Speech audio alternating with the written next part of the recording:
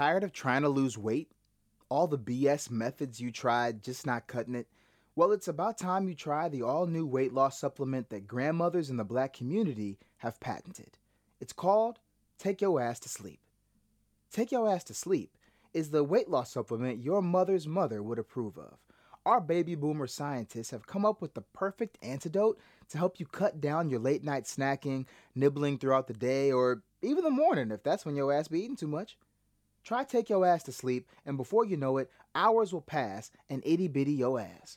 Grab some Take Your Ass to Sleep today from the makers of Pray On It. Hey, what it does, planet Earth. It's your boy, Joel Boyd, co-host, comedian, writer, actor. Welcome to High Power, the podcast where everybody tries to find the best versions of themselves. We got a great show, man. Jil Chrissie. My God. Brilliant, beautiful, talented. I try to literally work with her as often as I possibly can.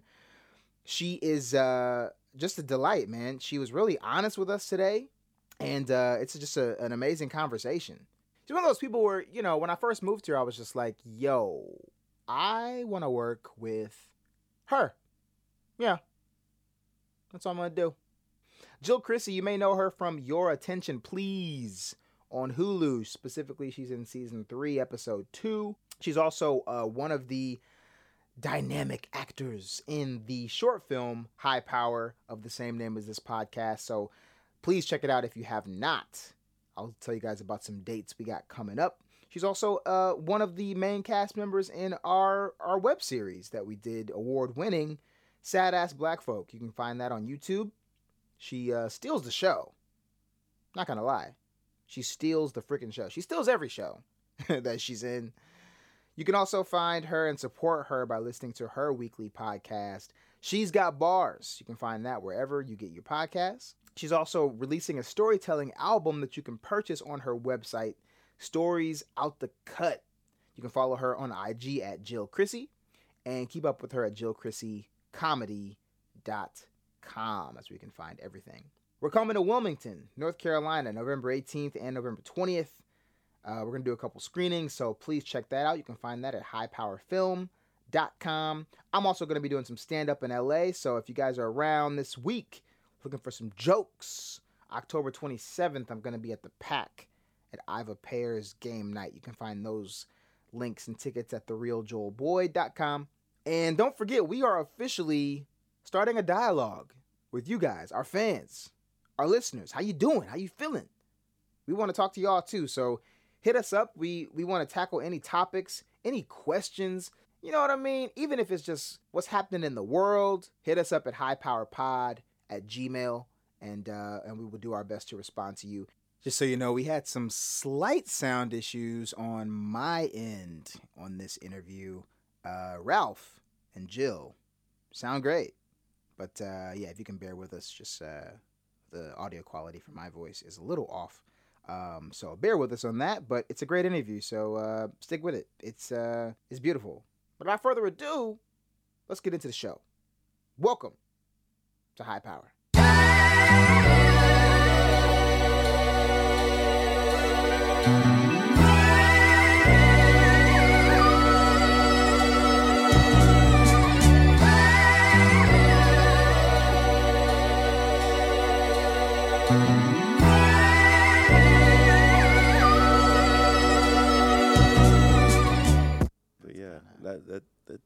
That premiere was good. Premiere was pretty good. It was good, man. For y'all who are who didn't make it and are just listening to the show, obviously the show sometimes comes out out of order, but the LA premiere, yeah, man, it was last night in the correspondence of our lives, and yeah, it was really beautiful, man. Shout out to everybody who helped make it happen. It was just good energy, man. It was just good, like, and you can't plan that. I would describe it. I mean, you were calm. For someone that had to host the show and was kind of running it, you had a sense of, like, calm. You were looking good. You were in control. Like, everything, you felt good. Yeah, your energy was really good. So I feel like when people, and then you attract people with good energy too. So I feel like that's most of your crowd. So that's why the people were out there were like, I don't know, they were just like pure good energy. Like everyone's rooting for this success. Like they're rooting for the movie. They're rooting for the comics. Rooting for the moderator, you know, like rooting for the guy with the lights, like, you know, like so it was good, man. It was good to see beautiful people. Shout out to Tradell Hawk. If you guys have been paying attention, we have an episode with him on, but he moderated the Q&A, and he just set the perfect vibe, man. It was just like, I think he literally started the Q&A going, "Hey, who in here has done shrooms?" And like 3/4 of the audience raised their hand. I mean, that's when it was just like, all right, like, let's get started then. Let's have this like conversation. How did you come up with these ideas on shrooms? It was almost going to be like a TED Talk for black people who start doing shrooms. You can create movies too. I know. But I had to follow it up with one of the answers to the questions from the crowd being like, "Hey, guys, I'm not saying do this to get an epiphany. I'm saying I did this, and it started a journey for me. I'm not telling you to do this, and you're going to, like, have some discovery overnight. Like, that's not – I wouldn't say that's the reason to do it." Yeah. You will have You could. Yeah, you could. I'm just saying. You could. You can. It's not a guarantee. You could freak out if you're not with the right people. Do it with the right people. You got to do it with people you love. Man. Yeah.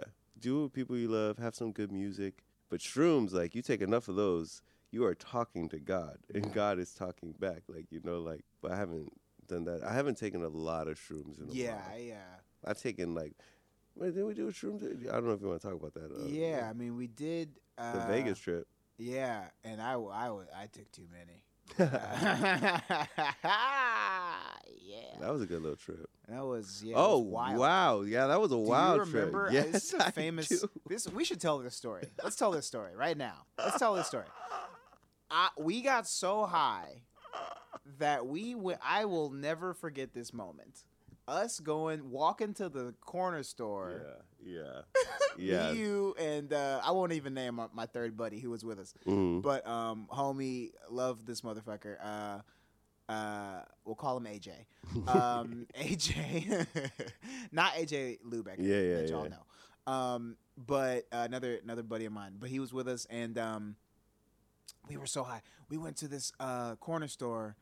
And it was my idea because somebody had told me this. Again, disclaimer if you're listening, don't just do this. Just do it educationally. Do your research.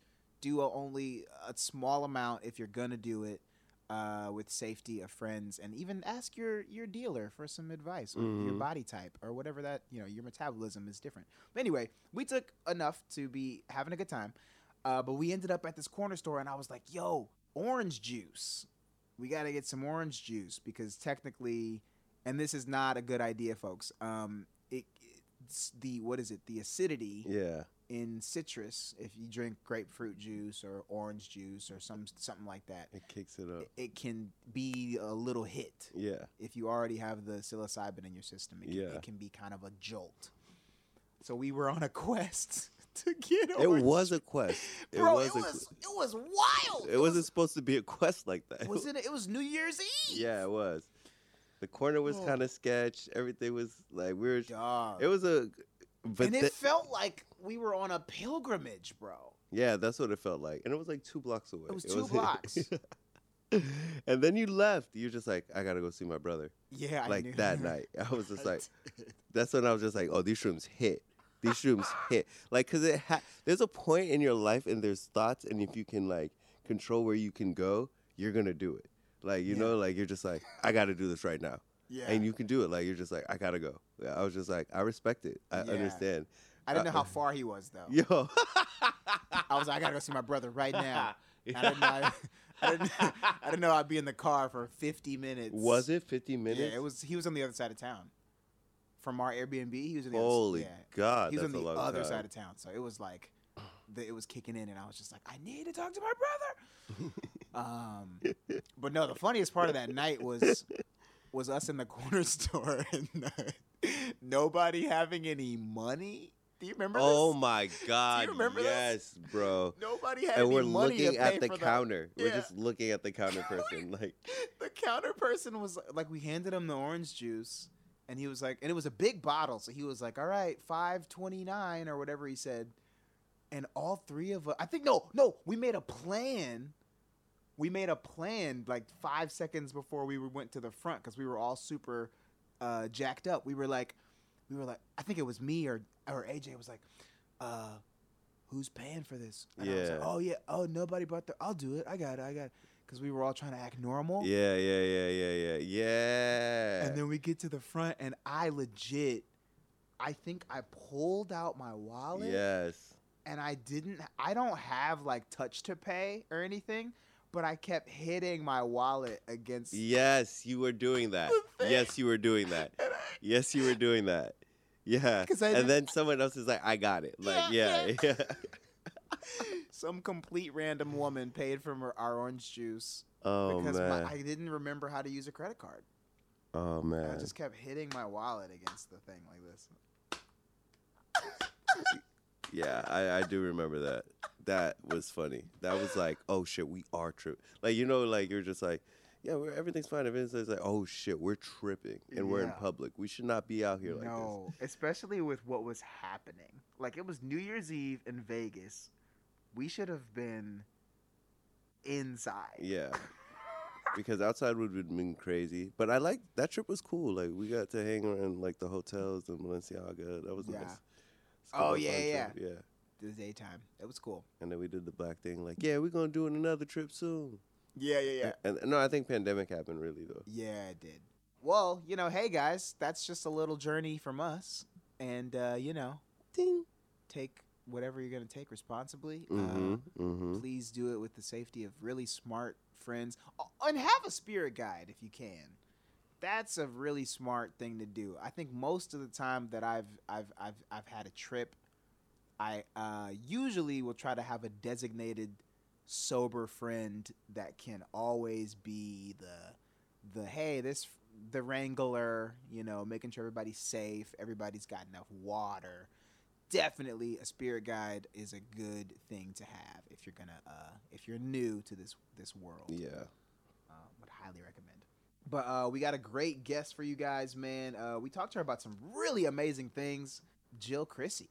Jil Chrissie. Jil fucking Chrissie. I mean, the conversation was good. And I didn't want it to end. I didn't want this one to end. I was just like, damn, there's so much we could talk about. Like, and she's so funny. Great, amazing comedian. She's obviously a really close friend of ours. She's in the film. She's in High Power. I think it was a pleasure to talk to her on the level of like just seeing her sincerity and the way she thinks when she's not trying to be funny. Like just hearing, I really appreciated her not, you know how, you know, even sometimes I'll watch like a Cat Williams interview where he'll be like not turning on Cat Williams necessarily as a personality, but just talking. So I really enjoyed kind of hearing her talk and not the performative side of her. It was really cool. Yeah, and she opened up a lot, I feel like. Yeah. There's a couple times where we may have to bleep some stuff out because she really was pretty open. So, yeah. Or we might cut it out, but we'll try to leave the best of the best for you guys. She does a podcast where she celebrates female rappers called She's Got Bars, and she's also selling her own storytelling album, which you can purchase on her website. It's called Stories Out the Cut. You can find it at JilChrissieComedy.com. You can follow her on Instagram at Jil Chrissie. So right after this commercial break, we'll talk with the fabulous, hilarious, genius Jil Chrissie.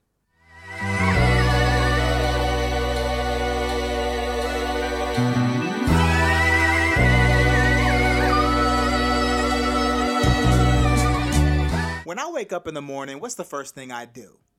I grab a cup of coffee. But you know, it's like I want to immediately contribute to the world in a positive way. So how do I do that? You know what I do? I buy my coffee from California Coffee Company. I mean, it's a no-brainer. They're a Black-owned, culturally connected coffee and lifestyle brand. Their products taste amazing. It's freshly ground, roasted coffee. They have all types of flavors that are just exactly what you need in the morning. They are young, they are doing it, they're reclaiming the culture through coffee, through teaching everybody that follows their movement about culture, class, and confidence. And truly, they are letting people know where the true origins of coffee came from. Did you know that the coffee bean originates from Ethiopia? Did you know that? Enslaved black folks established the coffee industry in South and Central America. But when people think of coffee, they don't really think about black folks, you know, in its origins. But they are here to change that. You guys are out there and you're drinking your coffee every day. I'm telling you where you got to go. You got to go to calicoffee.co. That's calicoffee.co, the California Coffee Company, and you're going to use our discount code PowerPod for 15% off your coffee purchase. They ship nationwide, and you can get your coffee and maybe some of their apparel at calicoffee.co. You can follow them on Instagram at the Cali Coffee, and they are going to hook you up and let you know that tasting is believing. They're telling a new story about people of color through the world's most beloved beverage. That's California Coffee Company. Go ahead, type in your code at calicoffee.co. California Coffee Company.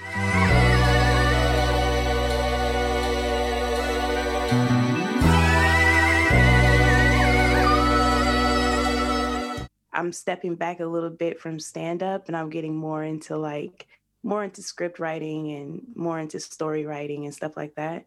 And so I just find time in between writing to fuck off and do stupid shit. In between, you know what I mean? I get to, you know how you do that sometimes. I'm learning from y'all, but at least y'all get it done. Give yourselves credit, pat in the back, like you get the vision done. If I could touch my back, I'd pat it.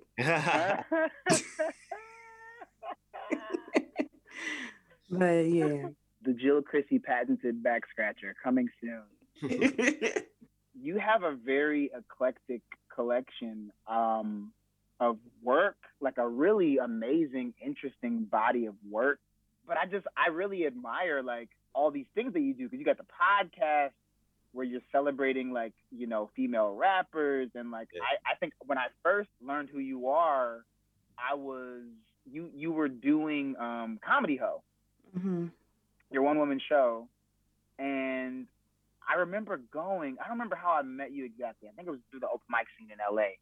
But I remember going to see Comedy Ho and just seeing you were touring it, and it was selling out at all these festivals, and you had a step and repeat, you had t-shirts.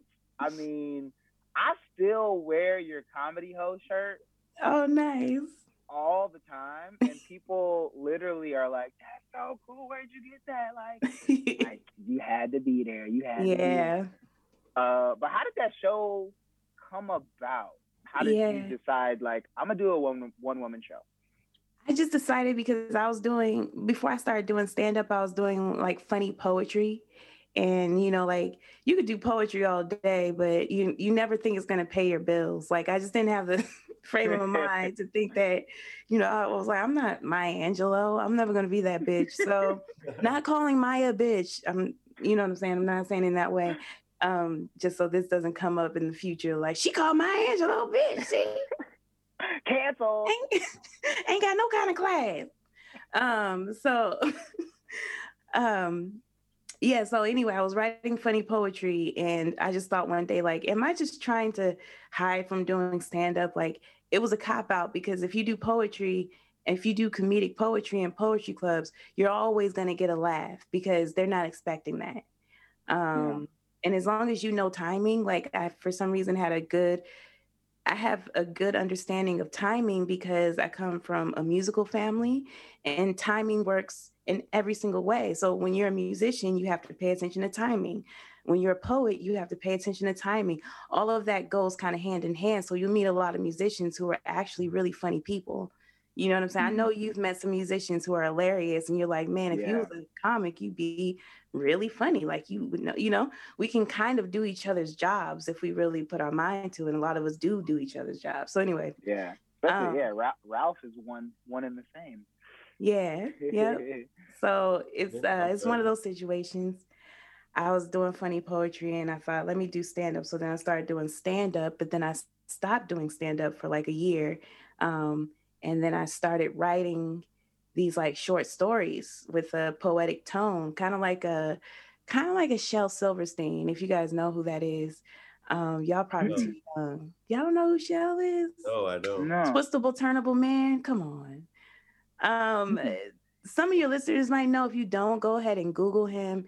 He's a comedian, and he's a comedian, musician, poet, and I am that. That's literally me. Yeah. And so I thought, you know what? Why not be, that version of me?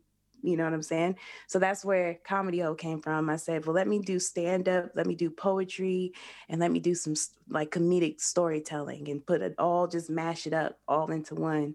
And the Comedy Ho part is I'm doing those three things at once. And that's where the ho part comes in. And nobody got it, but it was like it'd be a double thing. People always calling Black women hoes, we're over sexualized. So I said, this is like a double meaning. I'm just going to call it Comedy Ho. And it got obviously a lot of attention, but the show is completely different from the name, which I like. Yeah.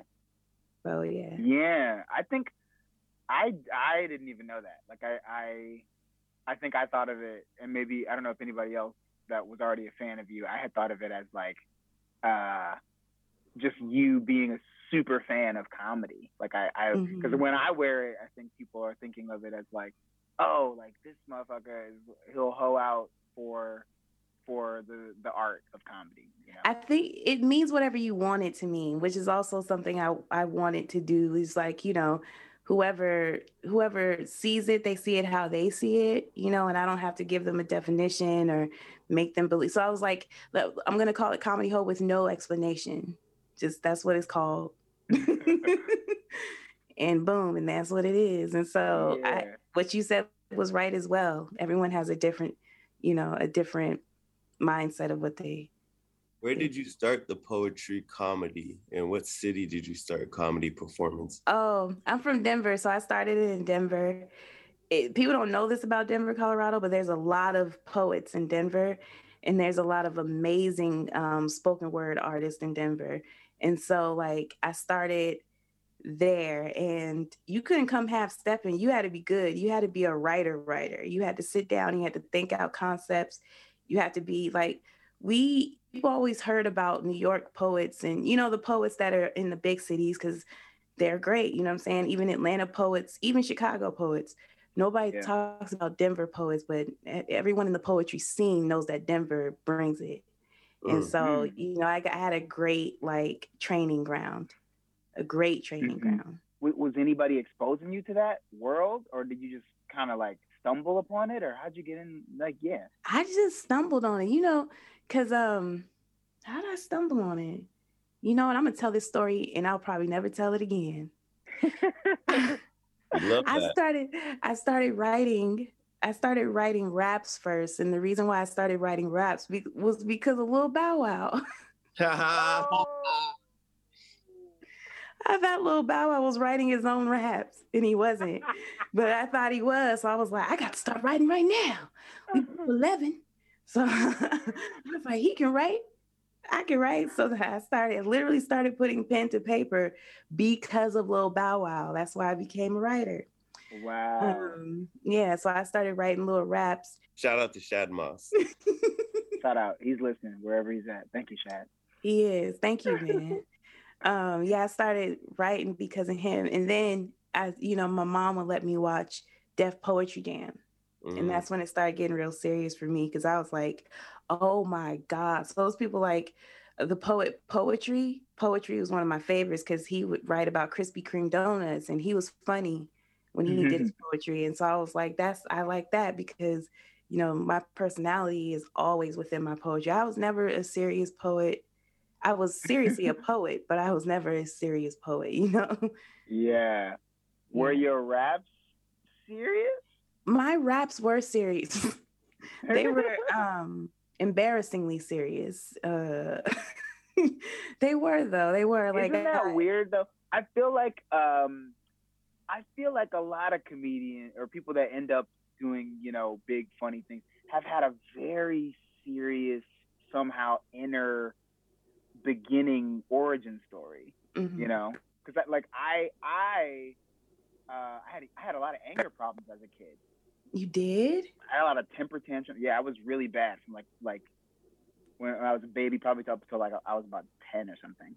Damn. Oh wow. And yeah, and I figured out, I don't know if it was my mom or my parents, just figured out how I would channel it through drawing and just being creative. But like, I think once I realized I was funny, that just alleviated so much pressure from myself and socially and all these things.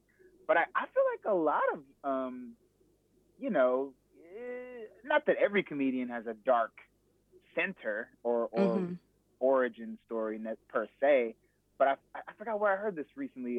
Somebody had a quote about stand-up and saying that like sometimes you people start doing stand-up because they're trying to get ahead of why people laugh at them. You know what I mean? Like trying to, I forgot how they phrased it, but it's basically like, okay, you guys aren't gonna laugh at me. I'm gonna tell you what's funny about me instead of you know, the other way around. Was there any part of that in the raps? Yeah. I will say I do have a dark center, if you want to put it that way. I definitely have a dark center. You will see, like, if you listen to all of my work in succession, like one after the other, you would notice that it starts out with a very bright, like, almost shining day, and then the ending might just be devastating. So it's like this pattern I have that I realize within my writing. I write really bright, sunny things. And then by the middle of it, you see it kind of going downhill to Realville. And then it teeters off into complete and utter destruction. I'm not sure why I write that way, but that's how I write, you know, and that's how my brain works. That's my artistry. And I enjoy that. But I realize, that's some dark center shit right there. That's exactly what that is. And it even with my stand-up comedy, my first joke usually when I go on stage is, hey, how y'all doing? So many people come up to me like, oh my God, Jill, you're so friendly. And oh my God, you're so positive. And I'm always just like, I'm drunk. I don't like you. You know? It's very short, but it's the idea of every single thing I write. The opposite, you know what I mean? Yeah. So, definitely I have that. Every comedian is dark. I mean, every comedian I know is pretty fucking dark. There's some darkness there. Yeah.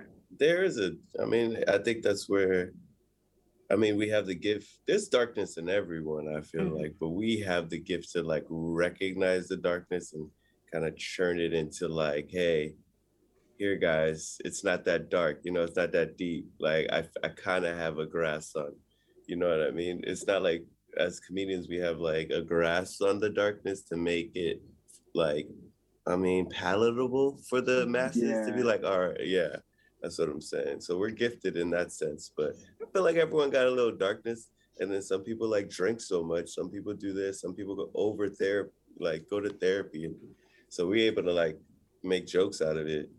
So I think that's pretty cool. But I also did drink too much, so it doesn't take away.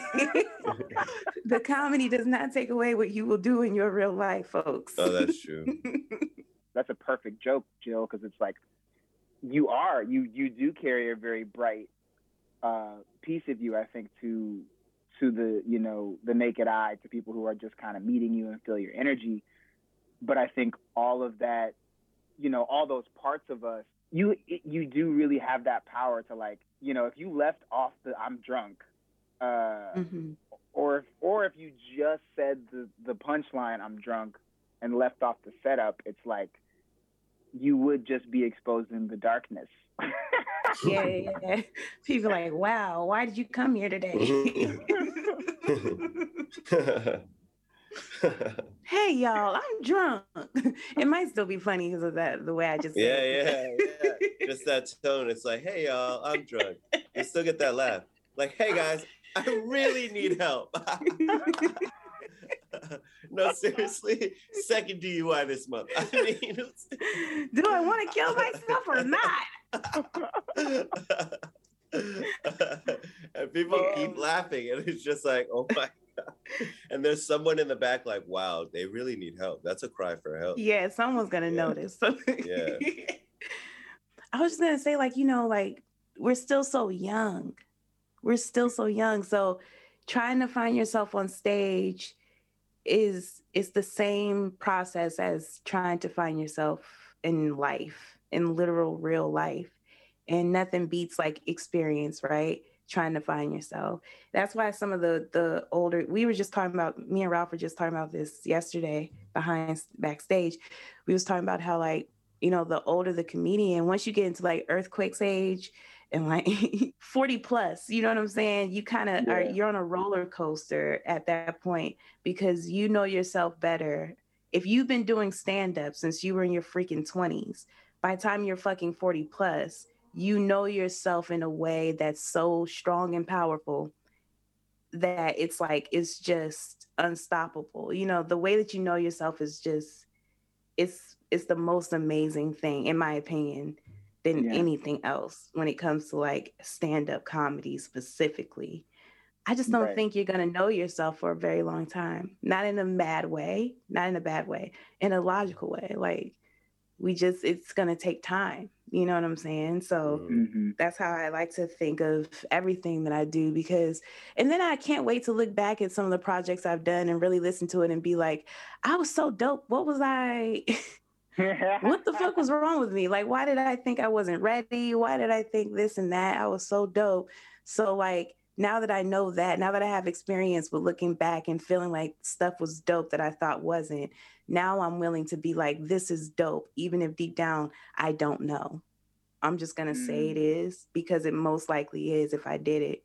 And then then I won't have to look back and be like, wow, I thought that sucked and I didn't put enough attention towards it and take it more places and do more things with it because I thought I didn't know myself, or I thought it's like I like that. I mean, I think like when people do projects, you should like, I mean, for me, I'm just like, it's not to critique later, it's to be like, yo, to show my future kids, like, yo, you could do this too. If I could do it on the basic level, like, you could like take it to another level. So it's like, you live in little footmarks, I feel like, for like the future use, you know what I mean? Like, yeah, so that's how I see it.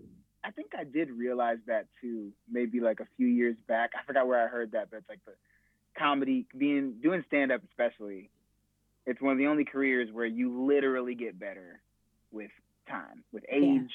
The older you get, the better. I mean, Bill Burr is like becoming a fucking beast. I mean, and everybody, George Carlin dropped a fucking special, I think the year he died, and it was amazing. Well, not say everyone, because there's some people like they're getting older, but they're doing the same stuff. The same material. You're just like, yeesh. Like I saw a comedian, I seen him growing up on like Def Comedy Jam, and the closer kills. I'm not gonna say the closer because he's still out here. Like, but the closer killed on Def Comedy Jam. This is like years before I'm even in the comedy. Like I'm just watching this close. I was like, that was hilarious. And then I get the privilege to see him on like at the Laugh Factory, like years later. I'm like decades later, and he does the same closer, and it hits. And I mean, they're laughing, and I'm sitting there like, I mean, it was like, you know what I mean? I was like, yo, he's still doing that closer. Like, and it's like, see, Ralph, that's the thing I'm talking about. I don't ever want to be that comic that 20 years from now, y'all still hearing the same closer. I'm not hating on those comics. I'm not hating on that at all. Like, you got some shit that work. You work that shit till the wheels fall off. You know what I'm saying? But at the end of the day, I'm like, man, I don't want to do that. And I've seen that. And I've really, really seen that with some of them. And never mind, I'm not going to say. Yeah. You see how you can't say that, though? That's how you know you live in LA. You're like, yeah, I get it. I ain't going to say who. I'm not even going to say, like, what community. I'm not going to say shit. Yeah. But I am going to say I've seen it. You don't even have to say community.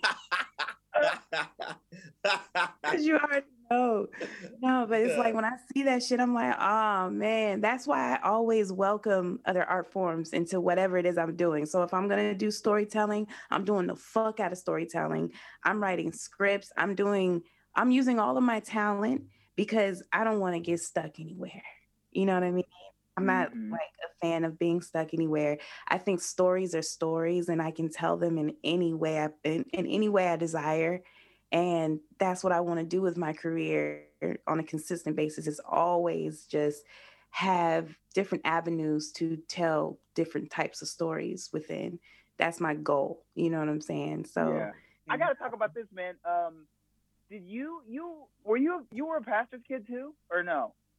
yeah, I am. I You am. were I'm too. a PK. Who PK else in is? the house. That's me. Oh yeah, Yeah. yeah, yeah. I remember. That's why we probably connect.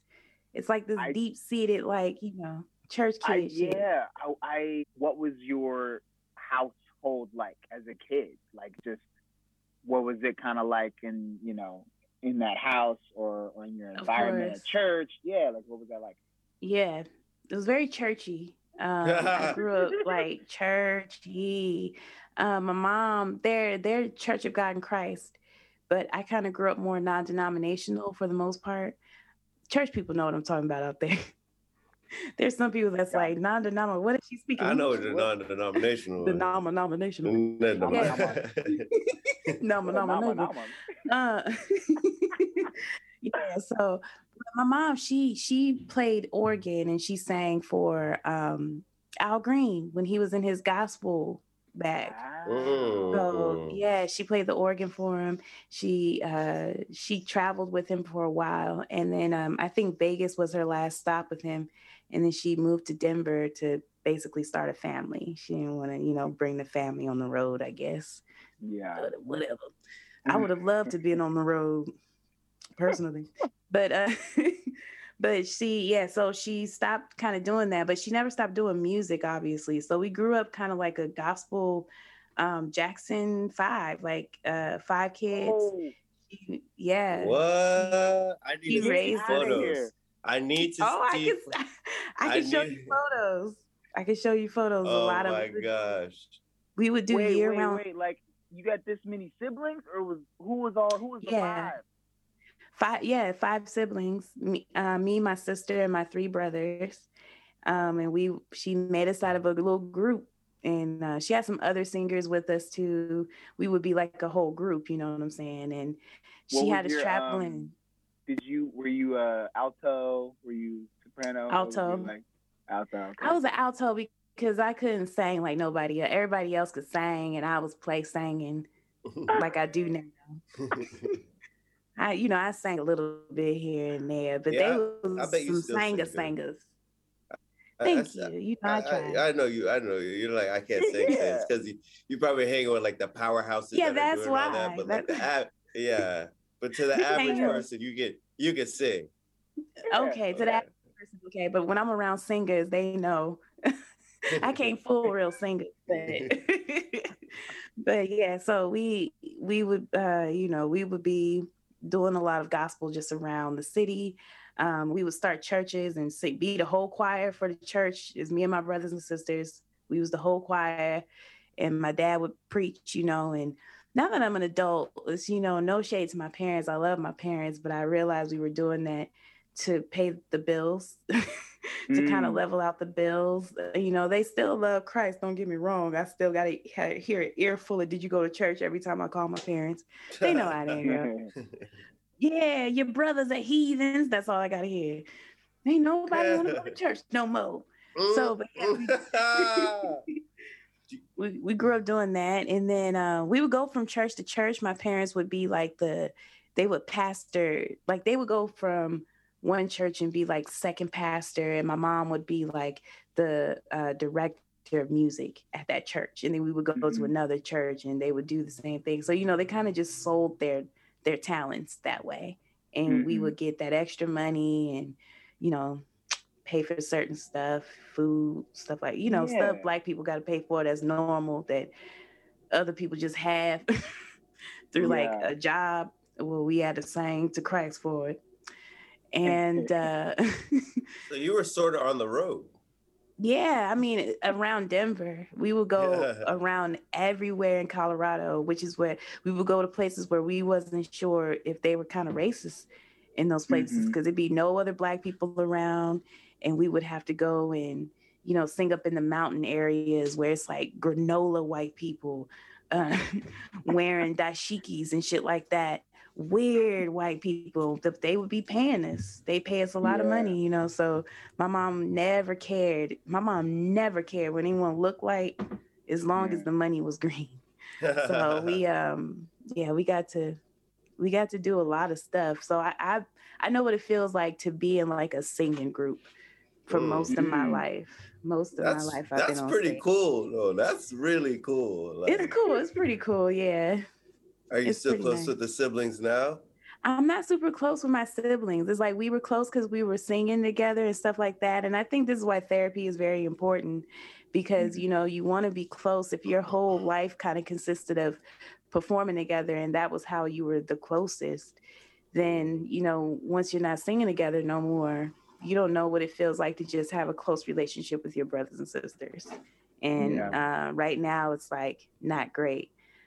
So, you know, you can't depend on Jesus for everything, Black people. You need to go to therapy, and you need to talk about certain things within your families that happen that, you know, that it can't be escaped. It's still there. It's only going to get worse.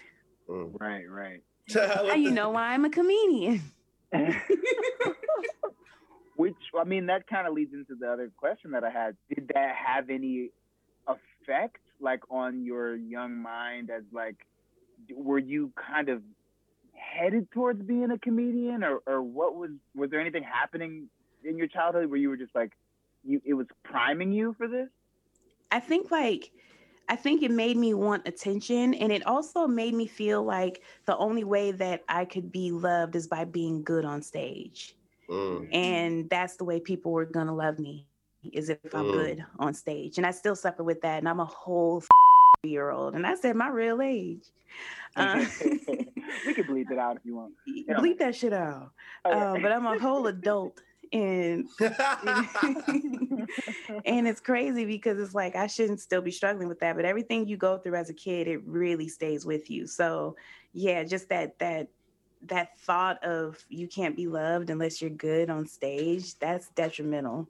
It's so bad for you, you know. So see, and I think a lot of people in LA might have suffered from that same thing, where like every aspect of their life, maybe they were a freaking nerd and people didn't like them, they got made fun of, but when they got on that stage, that's when they received love. That's when people thought they were great. That's when, you know, no one could beat them. They're all like very competitive, because it's like, oh well, everybody's gonna love me, the world gonna love me, you know what I'm saying? And you have to sit down and wonder why you need the world to love you. Why do you need that, you know? And then when you answer that question, you gotta cry. You gotta cry, and then you gotta get back hustling and try to get the world to love you.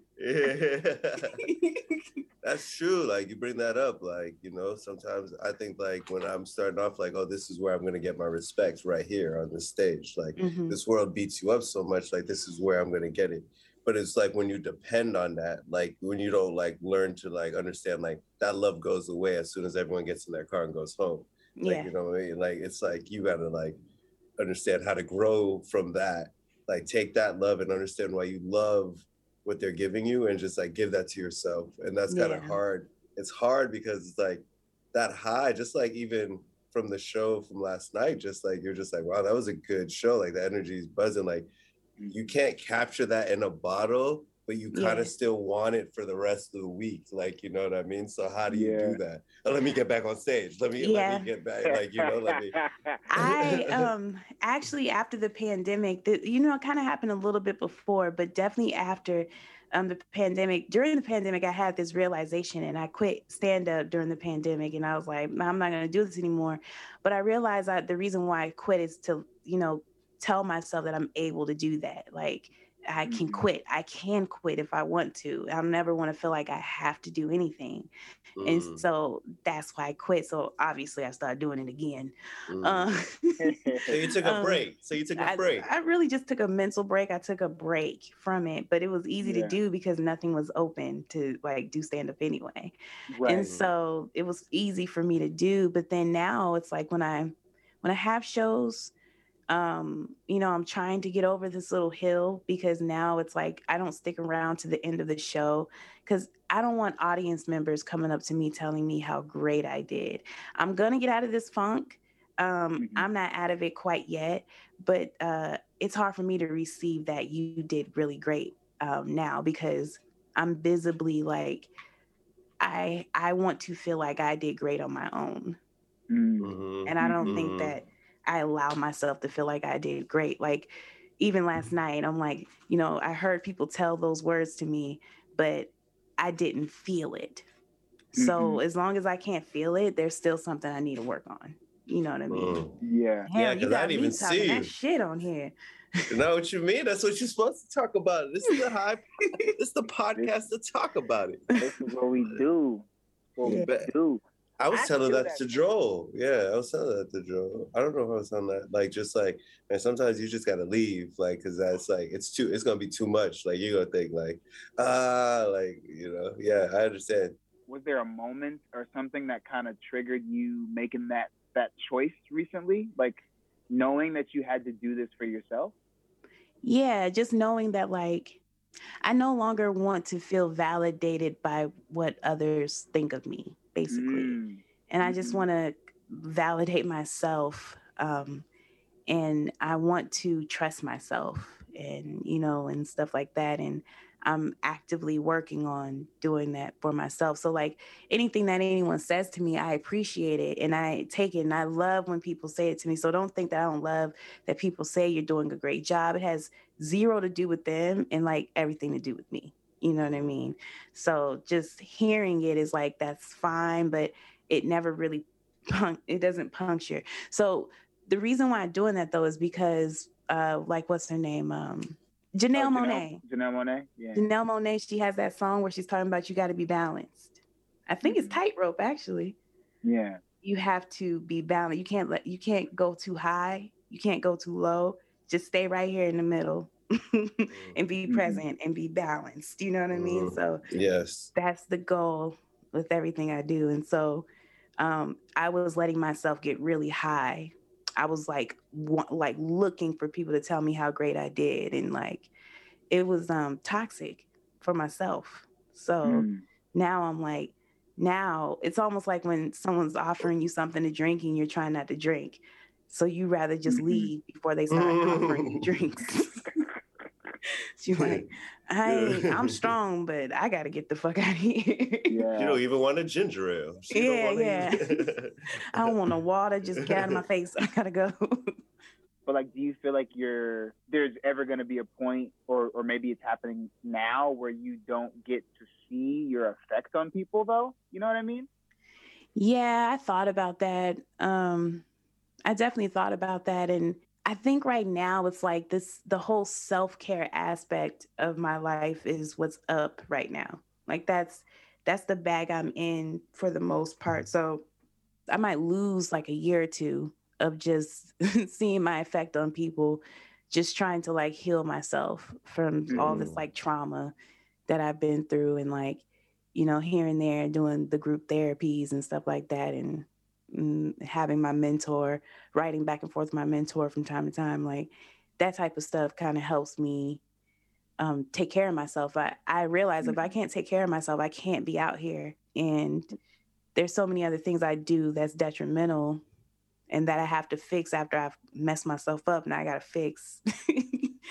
And so I'm trying not to continue down these paths of like self-destruction so that I can live the life that I deserve to live. All the stuff that you do that's terrible towards yourself is like, that is exactly what it is. It's terrible towards yourself. So if you got to take a couple years to be selfish and to think a certain way that's not the norm, then you're going to have to take those few years to do that. If you have to take a few years off, if you have to run the fuck away, whatever you got to do, go ahead and do it, because by the time you get back, ain't nobody gonna notice. Yeah. Don't think, you know, yeah, I ain't seen you in a while, but you'll be up more than you've ever been. You'll actually be healthier, so it's worth it. You know.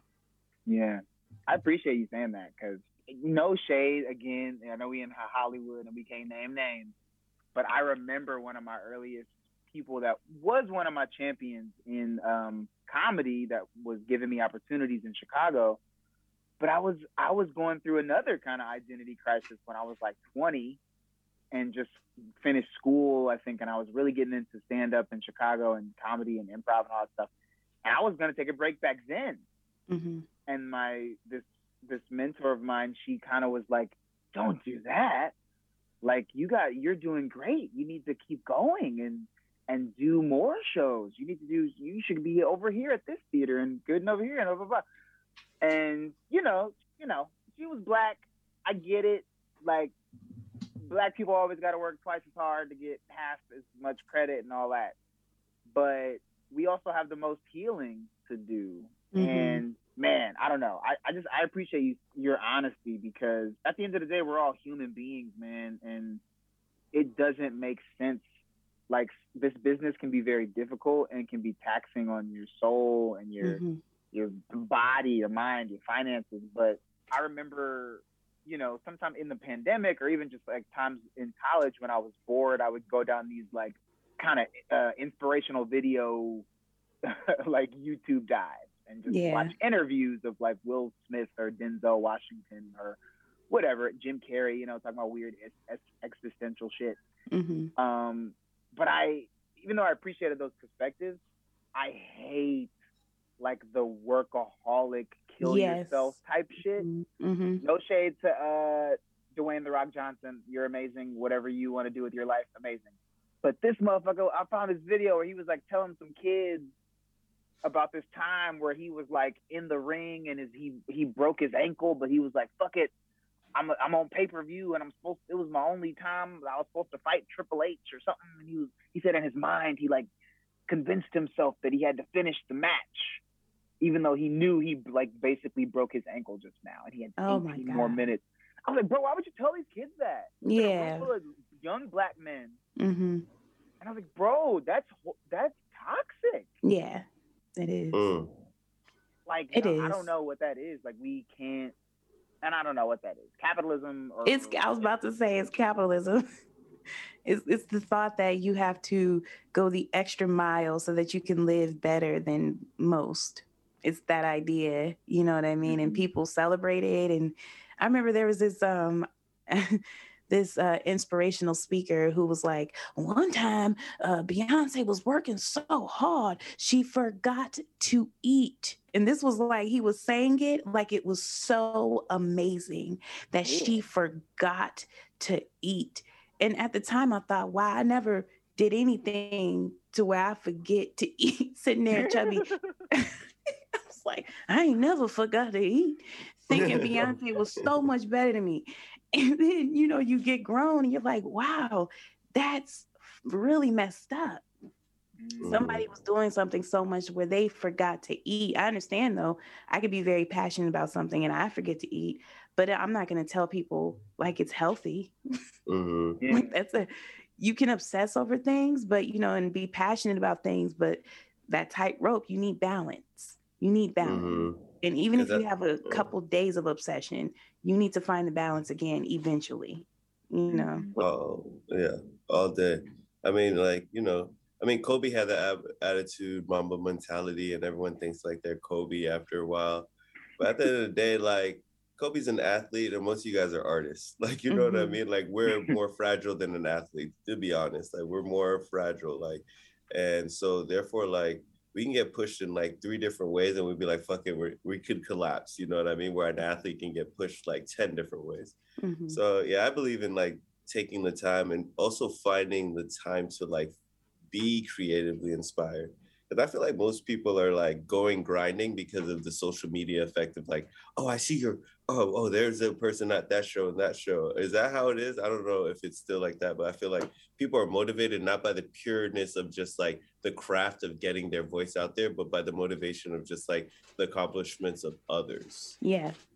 Yeah. So that's already taxing in itself. Like you're not even performing with the purity of just like being a performer, but you're performing because there is a level you're trying to match or to pass. Like, so that's like, then take it easy. You know what I mean? Breathe. Like, just but like, see, that's athletics shit. That's athletic shit. So like, if you think about it, a lot of people in the artist fields, like they're taking after athletes, and we're competitive just like athletes, and we're trying to get numbers up, and we're trying to, it's constantly like it's the same shit really. And so I think that what they don't tell you is the richest people, the white people we don't see ever, they are not working, honey. They are taking as many breaks as possible. They are at home with their wives and kids. Their kids don't even have social media. These people live somewhere that you never even heard of. You didn't even know there was a house up there, and that's where they live. It's capitalism, and if you don't allow yourself to live your life, then you fell for it. Don't do it. Don't fall for it. Damn. Oof. You don't go to church, but you taking us right now. I don't know if you I don't know if you knew. Is there what do you think is kind of like the mark you'd want to leave if everything went your way? But is there something kind of the grand vision of Jil Chrissie that would be the mark you'd want to leave? I just want to leave this earth knowing that I put something that I put my heart and soul into. I left it on this earth. And there are certain artists who have done that for me. And, and I love them so much. Like, they mean a lot to me. And so the fact that they're gone now, it's almost like what they left here is so important. And that's what I want to do, is just leave on earth something that will inspire somebody. Just, I want people to see it from years from now when people are robots, I guess. I want the robots to be able to look at my work and be like, wow, she was human, and look at that human work process. I don't know. But anyway, thank you guys. This was Thank you. Y'all know how we do. High Power, you can follow us on Instagram at High Power Pod. Keep up with us at highpowerpod.com. We'll see y'all next time. Follow, subscribe, rate 5 stars. See y'all later. Peace. Peace.